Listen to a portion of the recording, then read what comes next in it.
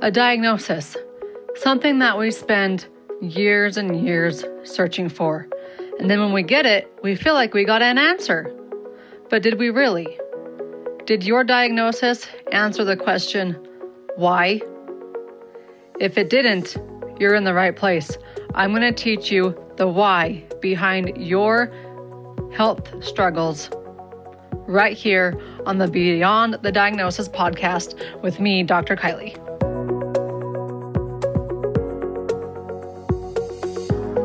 Trauma is something that everybody deals with.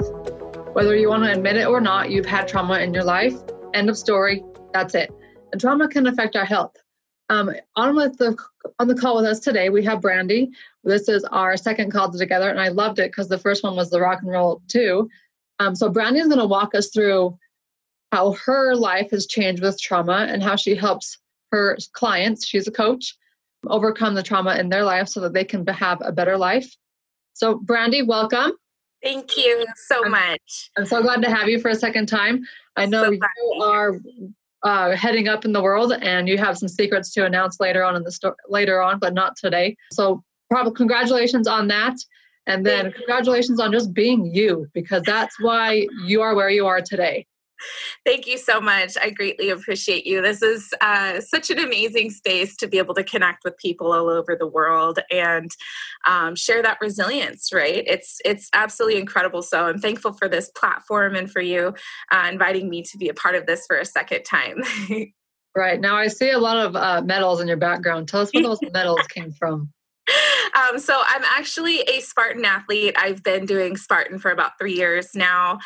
Huge part of my journey and really a lot of my perseverance. It's something that's helped me not only understand, but procure my tenacity and my grit. It's something that became a metaphor for the life that I've kind of lived, overcoming obstacles and being able to face my fears and show up anyways and finish what I start. And to do the things that either I've had self-doubt or others have doubted me in. And it's absolutely incredible to be an athlete in the space because I'm able to show people that athletes come in all different walks of life and that you can truly, truly do anything for yourself when you show up anyways. So something I absolutely love. I've got, you won't see all the trifectas here, but I've got 6 trifectas, which a trifecta is when you complete 30 miles within 1 calendar year. So last year I did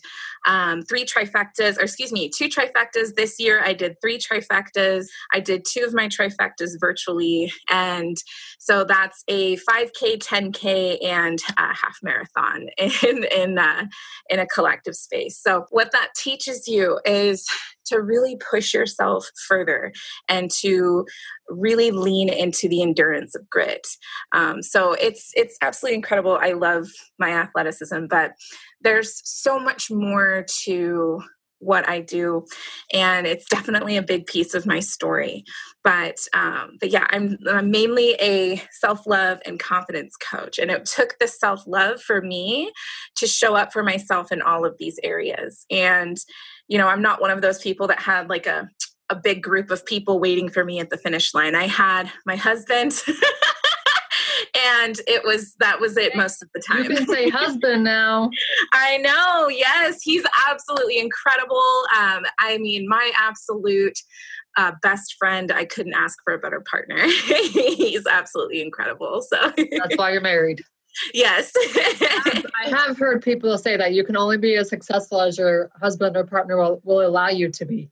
Yeah, and he has stood behind everything 150%. Anytime that I wanted something for myself, he was the person that's like, you got this, babe. He never doubted me as an athlete in the space with obstacle course racing or any of that. He's always been my biggest supporter, and he supports me when I have wild dreams. So it's been absolutely incredible being with my best friend. Oh, Brandy, if somebody was not with their best friend, if they're stuck in an ugly, traumatic relationship, what would you say to them? I am somebody who has gotten out of domestic violence, and I went through that for several years. So if you're listening to this and you find yourself questioning what happiness truly looks like, my advice to you is that you should be able to be your authentic self without having to change or shift or walk on eggshells. You don't have to listen to somebody who forcefully tells you that they love you, because it's not loving.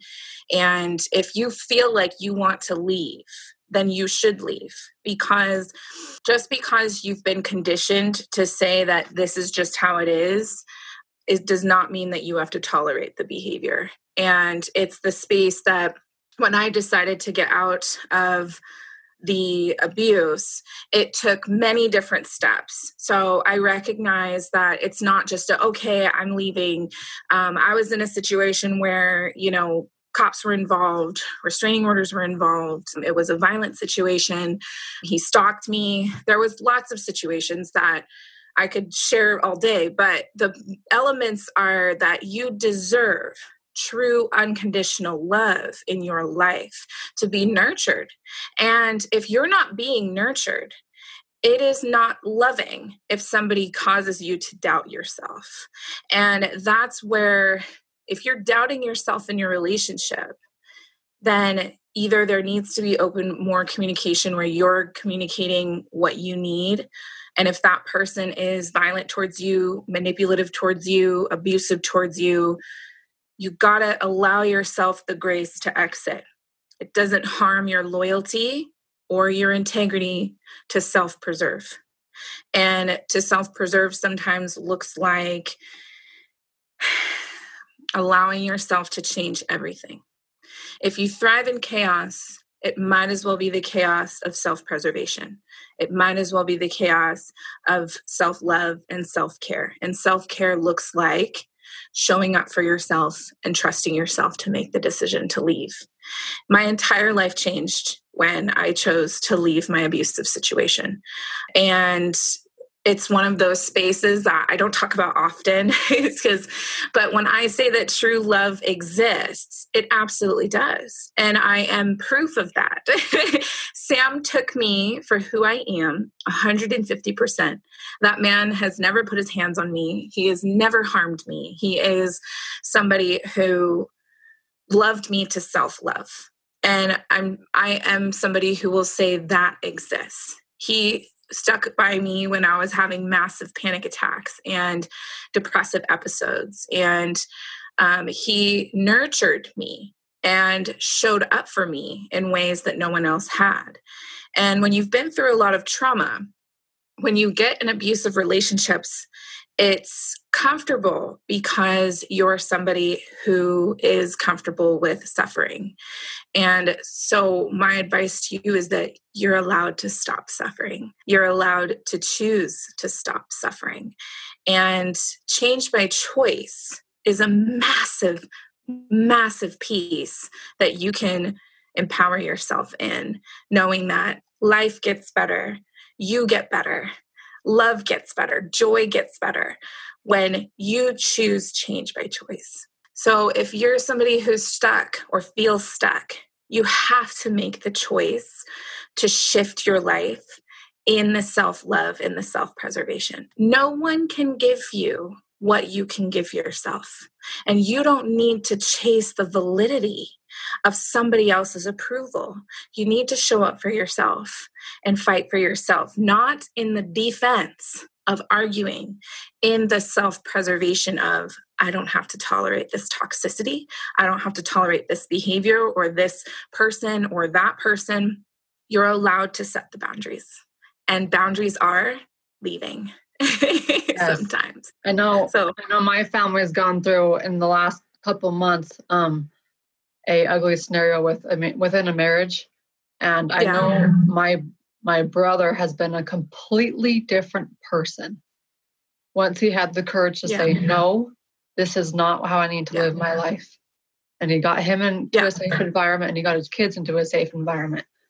But he's completely different. It's like, oh my gosh, my brother's back. the transition's just been hard, and it's going to be hard, and it's going to be ugly for the next year. Yeah. And men are not exempt from domestic violence. And that's what a lot of people don't talk about this, that men also go through abuse. And good on your brother for saying, this isn't safe for me. This is not safe for my kids. And for him to make the decision to separate himself, separate the kids, and preserve. It's not easy because you really try to love that person or show that person how much you care, but they are physically and emotionally unable to see the care that's in front of them because of their own unresolved trauma and the projections that they place on the person who's being abused. So it's definitely a space that a lot of people don't talk about men going through this, and they absolutely do. And so it's good that he's been able to take that step in his life. That's where the recovery happens, you know? Right. And I love the fact that you said it stems from unresolved trauma, because for her, it is definitely unresolved trauma. And she's of the mindset that I don't need to change. I'm not going to change. And that's the issue. Right. In the narcissism of her life. Yeah. That's a tough space. Yeah. So when it comes to trauma, can trauma affect our health? Oh, absolutely. 150%. Yes. Yes. When I started this, if you would have asked me like 5-7 years ago, if I would be treating the emotional side of our health along with the physical, I would have laughed in your face. But we have to have the emotional treatment as well as the physical, because if we only do physical, we're only going to get so far. Our bodies are emotional. We are energetic. And if we don't help clear out this trauma that we live in, because we're humans and we live in 21st century America, heck, it's election day today. I mean, I know it's a high stress day today. Yes. And I absolutely ignore the news. We don't need to watch it. You can get up, at midnight tonight, or, in 3 weeks when it actually comes to pass. Who knows? Just go. Exactly. Yes. Yeah. The best thing is to live through just kind of the grit right now. And it's challenging when we have to just kind of take things day by day, moment by moment. But to your point that trauma does affect the health, it absolutely does. And in many, many different ways. If you look up symptoms of anxiety, symptoms of depression, PTSD, these are kind of the three main things that strike people who go through trauma. And when you're looking at these pieces, it not only affects your health in regards to how your body responds to the trauma, because what happens with stress, and you can attest to this, is that our body releases cortisol, and cortisol acts as a toxin to the body, and the body gets inflamed trying to reduce the cortisol. So notice, now I'm speaking mostly to women in this, but men will also deal with this as well.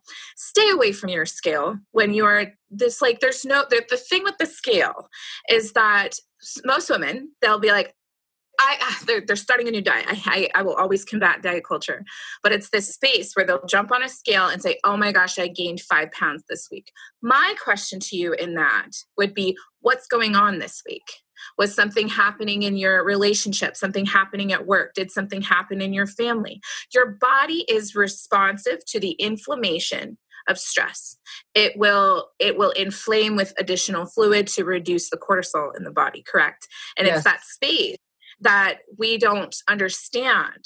And when we're looking at a scale and saying, oh no, it's like we don't even think about the stress because we've been so conditioned to say, I've got it. Here's a space right now.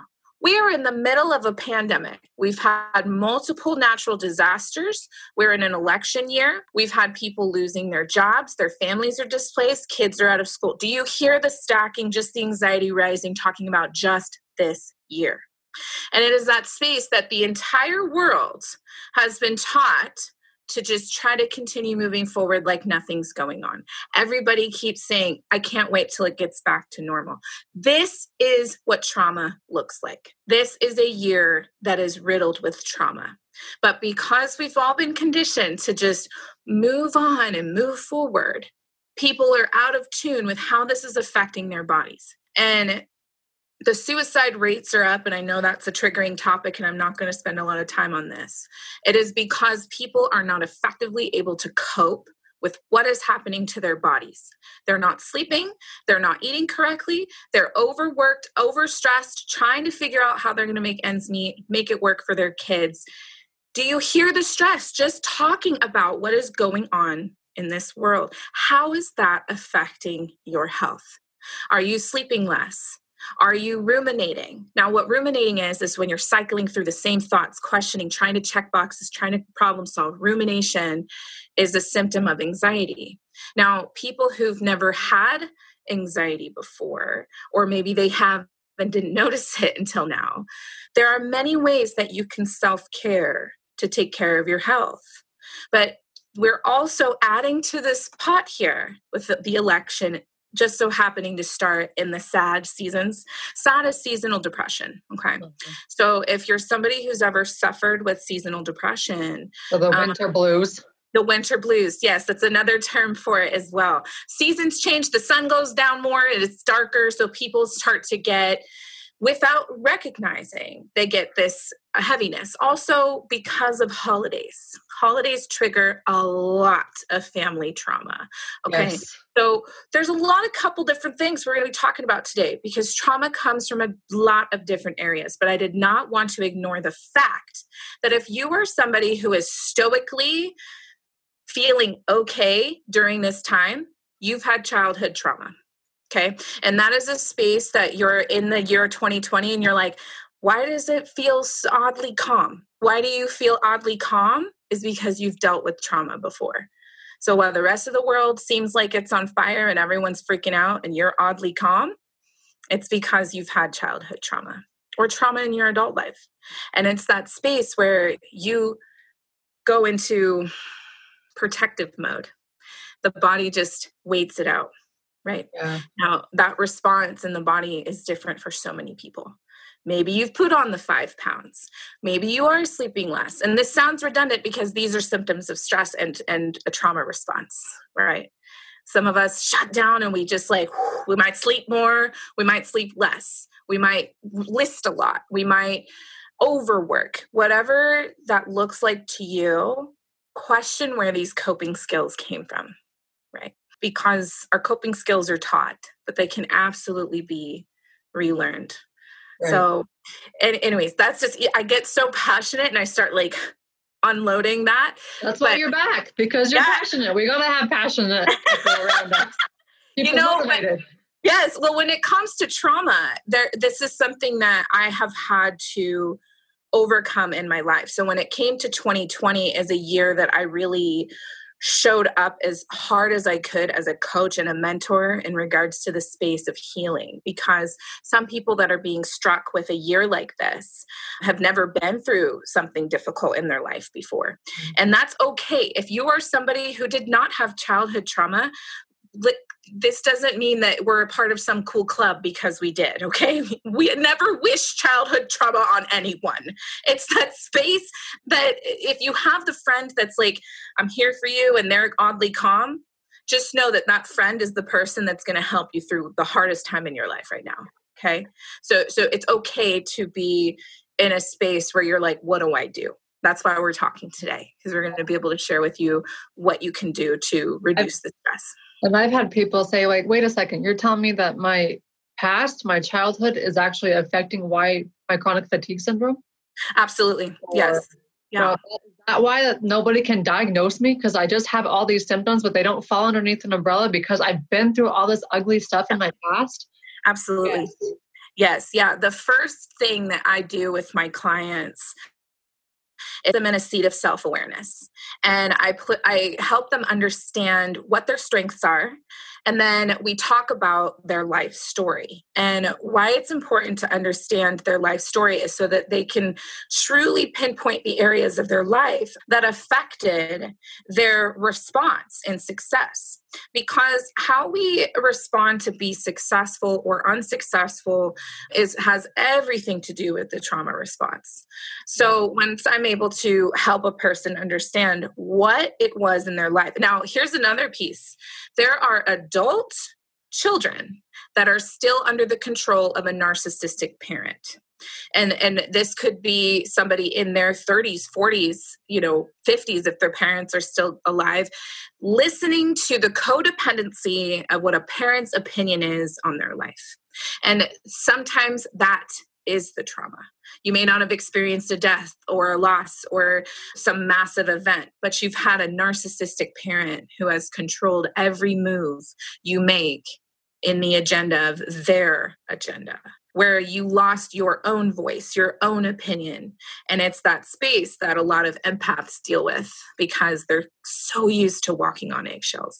Similar to your brother and his partner, who he had to deal with her narcissism, where he probably didn't have a voice anymore, where you said, I got my brother back, meant that he lost himself to appeasing her narcissism. That is trauma.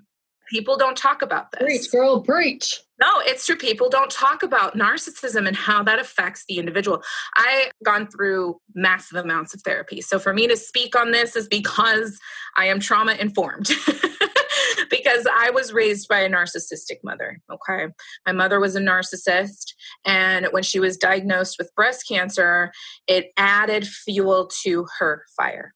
My mother was a person who would cut people out of her life like that. She literally disowned me for an entire year and then gaslit me like it never happened. I had my gallbladder removed when I was 15 years old. 15. You know, as a doctor, 15 is way too young to have your gallbladder removed. You know why I had my gallbladder removed? Was because I had very, very small gallstones. But my mom took me to 3-4 different doctors because they were all saying that I was having symptoms of stress from the trauma that I was facing, and my mother was putting me through too much stress. Yeah. And my mom could not take that. As the narcissist, she could not take that she was the cause of me getting sick every night because my anxiety was rising every night. And I'd get sick and I'd throw up and I'd go like crying to my mom. She'd tell me I was being over dramatic. I said, please take me to the doctor. Something is wrong. And the first doctor, which was the doctor that delivered me, my mom embarrassed me in that office, was screaming at the doctor. Like, you are so like cursing at her, telling her she was wrong. She's getting a second opinion. We go get the second opinion. Same thing, the doctor, because they take your parent out of the room and they ask you all the questions of stress, what's going on in your life. Tell me, And so they say, I suggest therapy. This girl's going under a lot of stress. Now, here I was 13, 14, those 3 years, 15 years old. By the time I was 15, my mom was diagnosed with breast cancer. I lost my dad at 13. My mom came out that she was gay. We were adjusting in a time where this was not accepted by society. My mom would abandon us and leave for weeks at a time. So I stepped into this role of sister mom. I was constantly stressed when my mom was around because she was a short fuse. This was somebody who could scream and yell at you. She would throw her partner's stuff out in the front yard. She was a very, very grenade type person. So when I go to the doctor and the doctor's asking me, what's your daily life look like? And I'm telling them this. And they bring my mom in and say, she's experiencing a lot of stress. And in that, my mom was like, unacceptable, absolutely unacceptable. So she didn't want to accept the responsibility. No, absolutely not. No. When CPS was called on our family, my mom flipped out on me and was like, who did you tell that I was gone? You must have told somebody. And it was like, it was that space where my sister was very combative with my mom, very much like would try to put my mom in her place, like, don't talk to us like this. And my mom's response to that was to treat my sister like the problem child, which is absolutely unacceptable. And so it was that space that I was the one that was walking on eggshells all the time. And when I had my gallbladder removed, my mom literally took us camping that weekend because she couldn't miss her Memorial Day weekend camping trip. So I was in a RV, like sweating. It was so horrible. I was in so much pain. And everyone's like, you guys need to go home. And my mom's like, no, it's fine. Like literally. And here's the spin, guys. Okay. My family lived in a very nice area. I live in California. I grew up in a town, it's a little town, but little big town. If you're from the area, I grew up in Roseville. It's near Sacramento. very nice suburban area. Okay. We had a Class A RV in the driveway, a Corvette in our garage, a Mastercraft boat.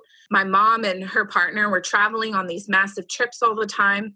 So it was hid behind this showboat curtain, which narcissists often do. They have showboat type lives. They live to Jekyll and Hyde. Yeah. And so everyone always gaslit the situation. My mom conditioned us to say, if anyone asks where I am, you tell them that I'm at the shop or I'm at here. There were these scenarios that she gave us and said, you got to call me right away and I will talk to that person on the phone. Well, PTSD whispers when my mom would leave for Reno, a week at a time. And she was supposed to come home on a Sunday and wouldn't come home. And I'd come home to notes on the counter that's like, I'll be back on Sunday. Sunday would come and go, no phone call. Monday would come. She's not home yet. We're starting to panic, right? Mm-hmm. But I still had to get my brother and sister up for school and make sure they went to school. By the time I turned 16, I was working. I'll never forget this. I got my license and my job on the same day. And I was so excited. And I worked at a gym. So I was in the kids club and I loved it. I worked with my best friend. It was like my getaway, right? My best friend, whom I'm still best friends with to this day, her mother was very much like a foster mom to me. Okay. I could go to her house. I stayed at her house 3-4 days a week. Her mom never treated me like I came from a tough situation. She always treated me like one of her own to this day. And it's that space where now my husband's met both of my siblings and I love my siblings, but they very much are just different than me. And it's that space where he met my best friend's family and was like, oh my gosh, this is your family. I say, yeah, well, they've been there for me since I was 15 years old. So it's that space. Trauma is hidden sometimes. We weren't ever allowed to talk about my dad, growing up after he passed. My dad was in a car accident. Okay. So at 13, my dad was in a car accident. My uncle was the driver. So this is a really tough thing for my family, right? My cousin moved in with us. My aunt moved in with us because my uncle was in jail and he couldn't, they didn't want to leave the state. And so my cousin lived with us for an entire year. And this was a space that here we had two families living under one roof. My mother forcing that her girlfriend was going to move in with us. This was a big fuel why my dad had an F-it weekend with his brother-in-law, right? Because his wife was leaving him for a woman. And it was that space where as kids, we were in the dark, okay? I seemingly had a normal childhood until about 10 years old. That's when it started to shift. I grew up with both my parents. We lived in the same house. My dad was a master tech for Ford, absolutely incredible father. I mean, you name it, my dad was there, okay? He was the dad at the Girl Scouts meetings, okay? He was that dad. So losing my father was the first traumatic change. But when I tuned into therapy, I understood there were other elements that were happening prior to my father's loss. My parents would fight a lot. My mother was an alcoholic. My dad was an alcoholic. But my dad was very much a functioning alcoholic, somebody who was very, very smart man, always had a project going on, should have been an engineer, right? And it was that space where when he was in his accident, there was so much response, all of my dad's friends coming out, and I couldn't understand why my mother was cutting out these lifelong friendships we'd had with families, families that we grew up with. The kids are the same age, right? We had these groups that were, the group friends that we all grew up together. We all went camping together every summer, every weekend, barbecues, birthday parties, you name it. After my dad died, these families started getting cut out. And so what I realized going through the therapeutic space was that my mother, being the narcissist that she was, my dad's friends started saying, Rhonda, what are you doing? You can't just do this to your kids. Like, take a break. You can't just shove them into this new life and make them accept that you're in a same-sex marriage and like our relationship and all this stuff. And my mom was like, F you, get out of my life. Don't tell me how to live. And so she cut all these people out. So not only did we lose our dad, we were losing our social circle. And then we were living in a space where our mother was like, this is just how it is. And she would literally leave. Like I said, notes on the counter on a Friday, going to Reno. And I had to just adjust. So I got so used to tiptoeing around. I became an overachiever to hide what was going on at home. I would show up extra in class. Younger, I was diagnosed with dyslexia. So reading and writing was really tough for me, all these spaces. But school was something that I loved because I could shine in my academics. But the hard space was my grades didn't meet who I was, because test taking was an anxiety space for me. Why? Because I had a narcissistic parent. So anytime I took a test, I was so overwhelmed in the test taking that if I fail this test, my mom's going to reject me. Okay. Trauma is riddled with rejection. All right. So you could have been rejected by a parent, by friendships, by all the spaces that you cared about. Okay. So when we're talking about trauma, it's not just somebody was in a massive, car accident or something happened to them. Trauma can be conditioned from young age through. Okay. And it's that space that people don't talk about because they've been gaslit so much to say, this is just how it is. Oh, that's my mom. That's my dad. That's my grandma, grandpa, aunt, uncle, whoever was the influence in your life. What did that look like for you? What were you doing to simply be in survival mode? Okay. I've been obese majority of my life. Okay. I am in an obese category right now. I'm the healthiest I've ever been in regards to one, I'm sober. Okay. I didn't talk about this, but I've been sober for almost 2 years now, sober from alcohol, everything, completely straight edge. Okay. But there's the element of being an athlete. This is where my body's happy. Okay. I've been as low as 130 pounds and looked sick, looked malnourished because I was. Now, going into the obesity was also a coping mechanism. So if you are someone who's dealt with trauma, you have most likely dealt with an eating disorder as well. Yeah. Now, eating disorders could look like binging, purging, anorexia, obesity. These spaces are controlled spaces. So let's talk about weight for a second, because sorry. As a doctor, I will never market weight loss. You will never see me market. I love that. One, the scales, if you go to the scale to determine your worth, that's a problem right there. Absolutely. You have to love yourself before you, I've never stepped on a scale. The only time I step on a scale is when I'm pregnant and they make you get on the scale. Right. The other factor is I read this book called The Gabriel Method, and it's about a man named John Gabriel, and he tells his story. He was over 400 pounds, tried every diet under the sun, talked to Dr. Atkins himself in regards to how do I lose weight. And then he realized during his own journey that his weight he was wearing was a protection, was a shield from toxic coworkers. Absolutely. It's a manifestation of the stress. It's the manifestation of what we emotionally carry. And I have felt the happiest, the most healthy. I push myself as an athlete. Y'all, I'm over 200 pounds. I'm okay with that. I'm more than a number on the scale. The healing that has taken place and where my body leveled in its happiness is what matters. I don't look at food as a space to judge myself. I don't look at the scale as a space of validity. And that's what's been really challenging, is that a lot of people were taught and conditioned that the scale holds validity, that if you met a number, checked a box, that you were reaching out to be validated by whomever said, this is the mark you got to meet. And that's absolutely incorrect. And as a doctor, we could all be the same, same diet, same exercise. Our bodies will still respond and look differently. Yeah. And that's something that people do not talk about.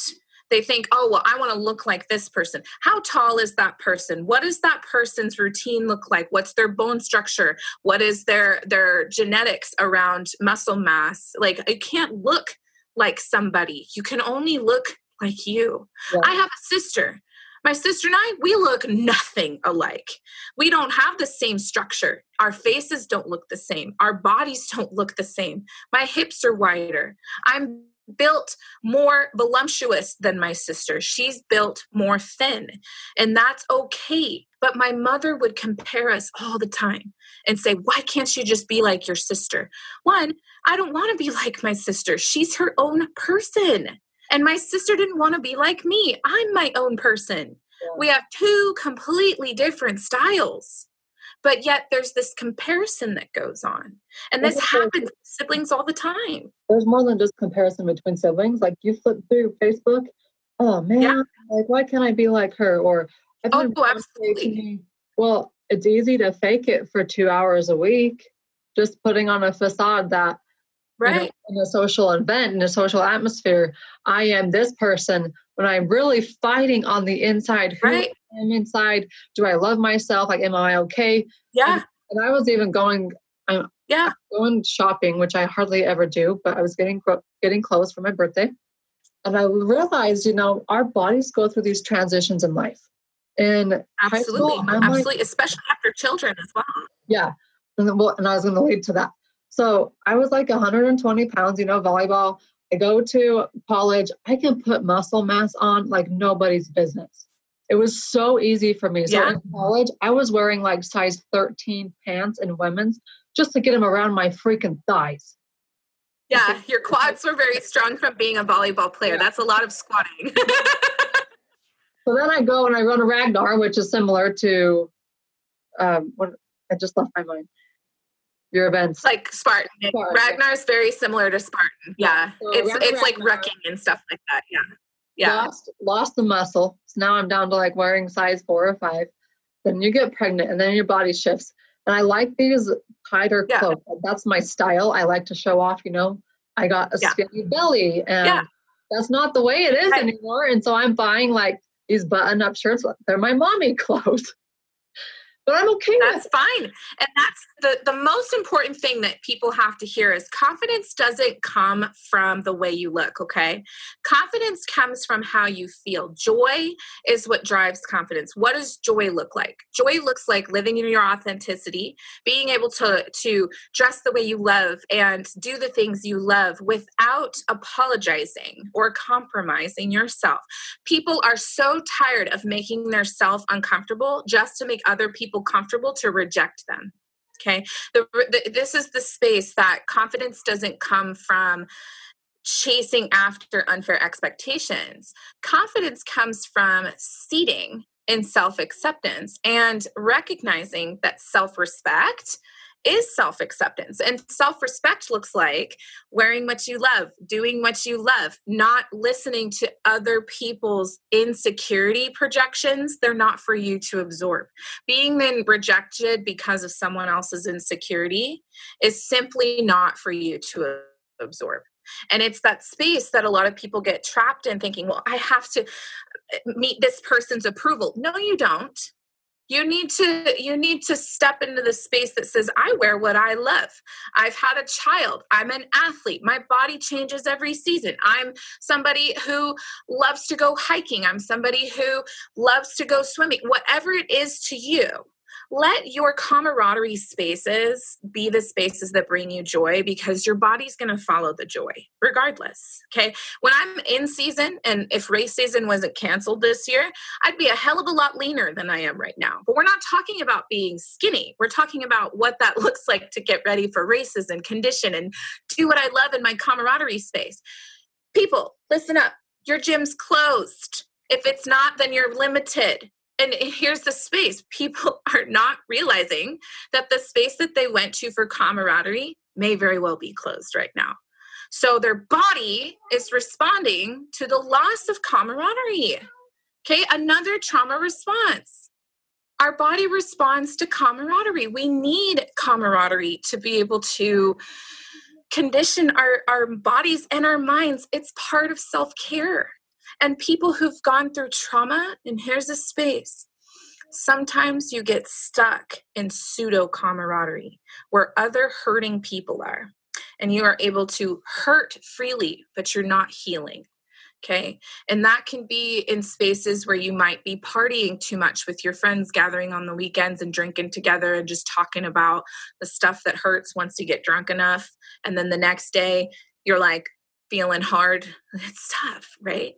But that's not a camaraderie space. A camaraderie space is where you can self-improve together. It's of one example. There's, Facebook groups for everything nowadays. Oh, absolutely. Yeah. There are Facebook groups where, I have depression. And so they all just go into this group and they just complain about their life. That's not true. It's not a camaraderie space. Yeah. It's a dumping ground, not a camaraderie space. See, and infertility groups and chronic fatigue, or just chronically ill people. I've had people tell me, well, I joined this Facebook group. And they're all chronically ill like me. I'm like, great, that's fantastic, but you're not going to heal. It's going to harm you more. Yeah, it's going to harm you more being in spaces like for instance, I had to remove myself from trauma recovery groups because they were too triggering. I would get, triggered by transference. Somebody would share a story of what they went through, and then I'm like, oh my gosh, why did that have to bring up an old memory for me that I shoved down and didn't, cope with? So I removed myself from the space. Now I'm in camaraderie spaces like Spartan Women Strong, Spartan West Coast. I've not gone through AA, but some people prefer that space.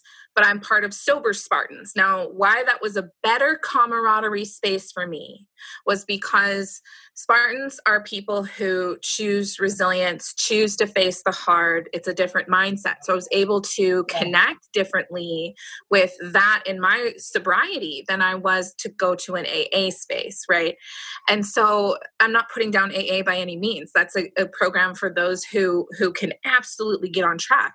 But camaraderie is not where you go and trauma bond with somebody, okay? Camaraderie is where you go and you say, this is how I persevere together. This is how I choose resilience in my life. This is how I bond with the resilience of someone else or the creativity of someone else, right? It's that space. People, I don't care if you're an adult or not. If you want to play an instrument, you want to play a sport, there is some place for you, but you need to find the space that is a camaraderie space to self-improve. I didn't collect 27 medals because I wanted medals on my wall. This is a camaraderie space for me. I race alone, but I meet people along the way. And I've grown some of my most cherished friendships on that course and in those groups, because the camaraderie space is built on resilience and perseverance.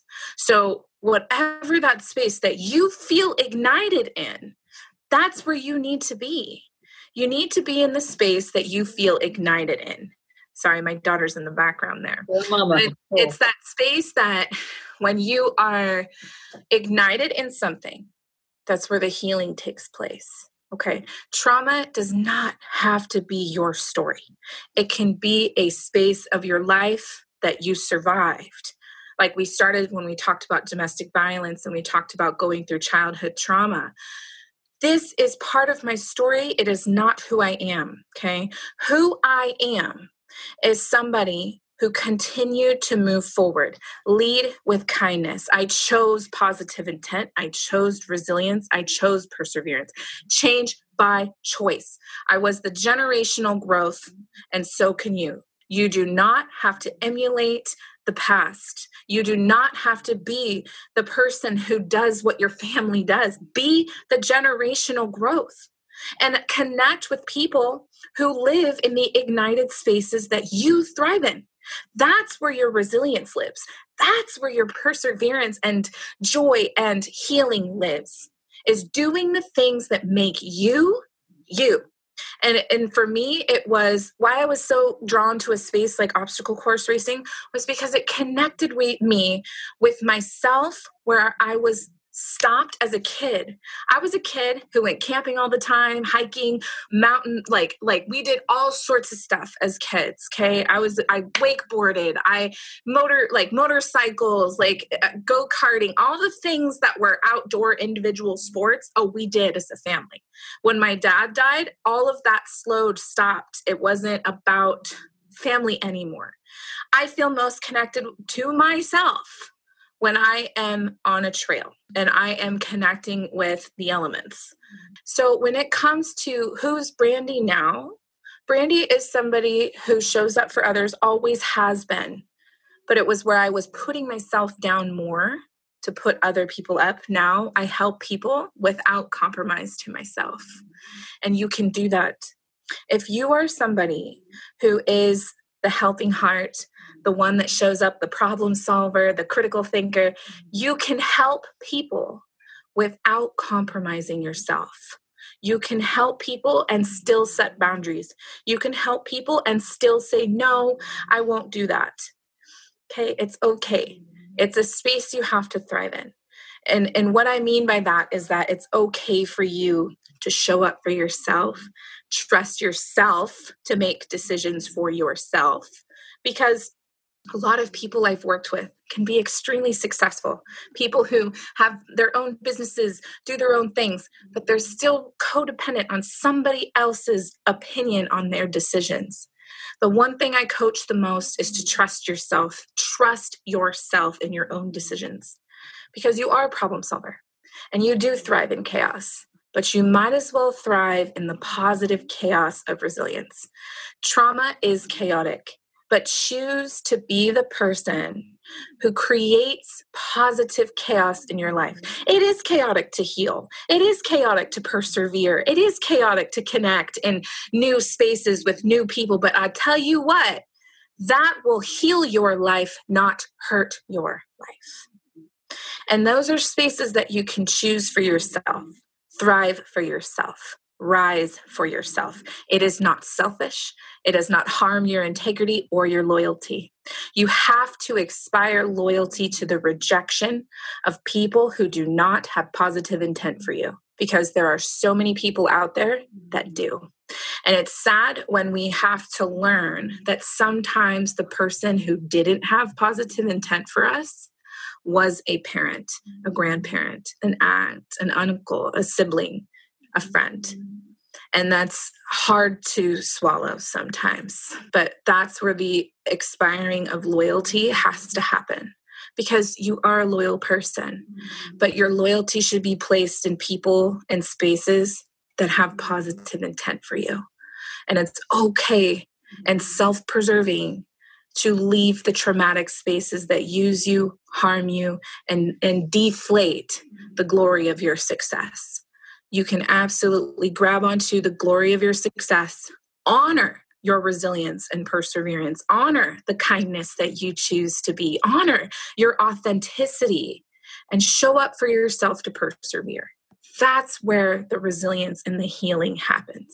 If you knew me 10 years ago, I was somebody who was partying 5 days a week. I mean, I was an alcoholic, come on, but I was somebody who was surrounded with a lot of people, but had no one.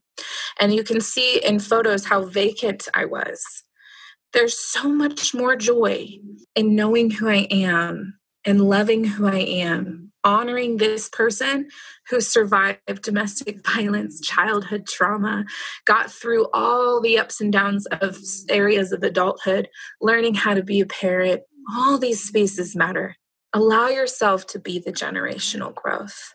And when you're looking and staring down at 2020, know that you get to choose to be the change that you want to see. You want to see the change, you have to be the change that you want. You cannot expect somebody to show up for you when you have to show up for you.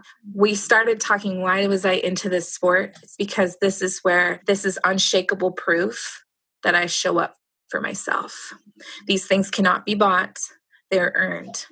And so I showed up for myself every single time. And how obstacle course racing works with Spartan is you're faced with a wall before you even start the race.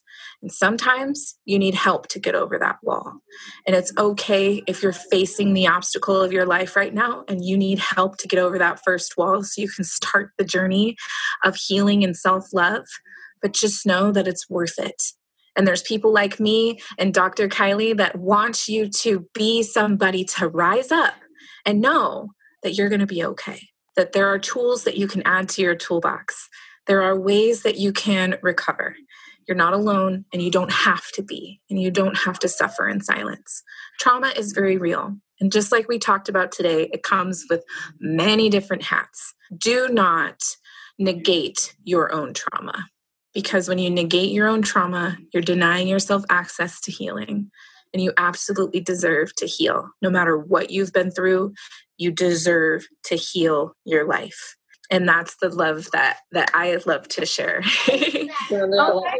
I love you too, honey. Sorry, my husband came home from work for lunch.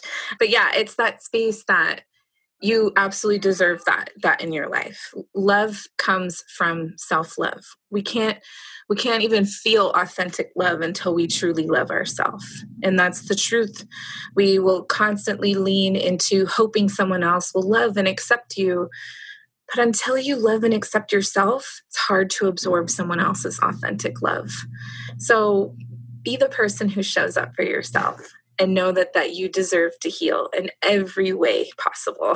I love it, Brandy. This hits home on so many occasions. And I definitely don't have a story like yours.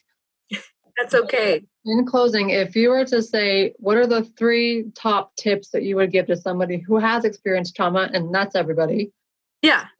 Now, in order for anybody like me or you or whoever's listening, what would be your top 3 tips here real quick? Yeah, if you're living through 2020, you're experiencing trauma, okay? And it's the truth. Chaos has struck, all right? And so my tips to you in regards to how to stabilize chaos is 1, you got to lean into your resilience. Oh, thank you, honey. When you got to lean into your resilience, you're someone who looks for solutions, okay? And when you look for solutions in chaos, that's exactly why you are somebody who can take action. You got to have follow through. Okay. First thing is to lean into your resilience, have follow through in the solutions that you create. I know it can feel paralyzing. All right. I know it can feel paralyzing, but it is so pivotal that you trust yourself to persevere. Okay.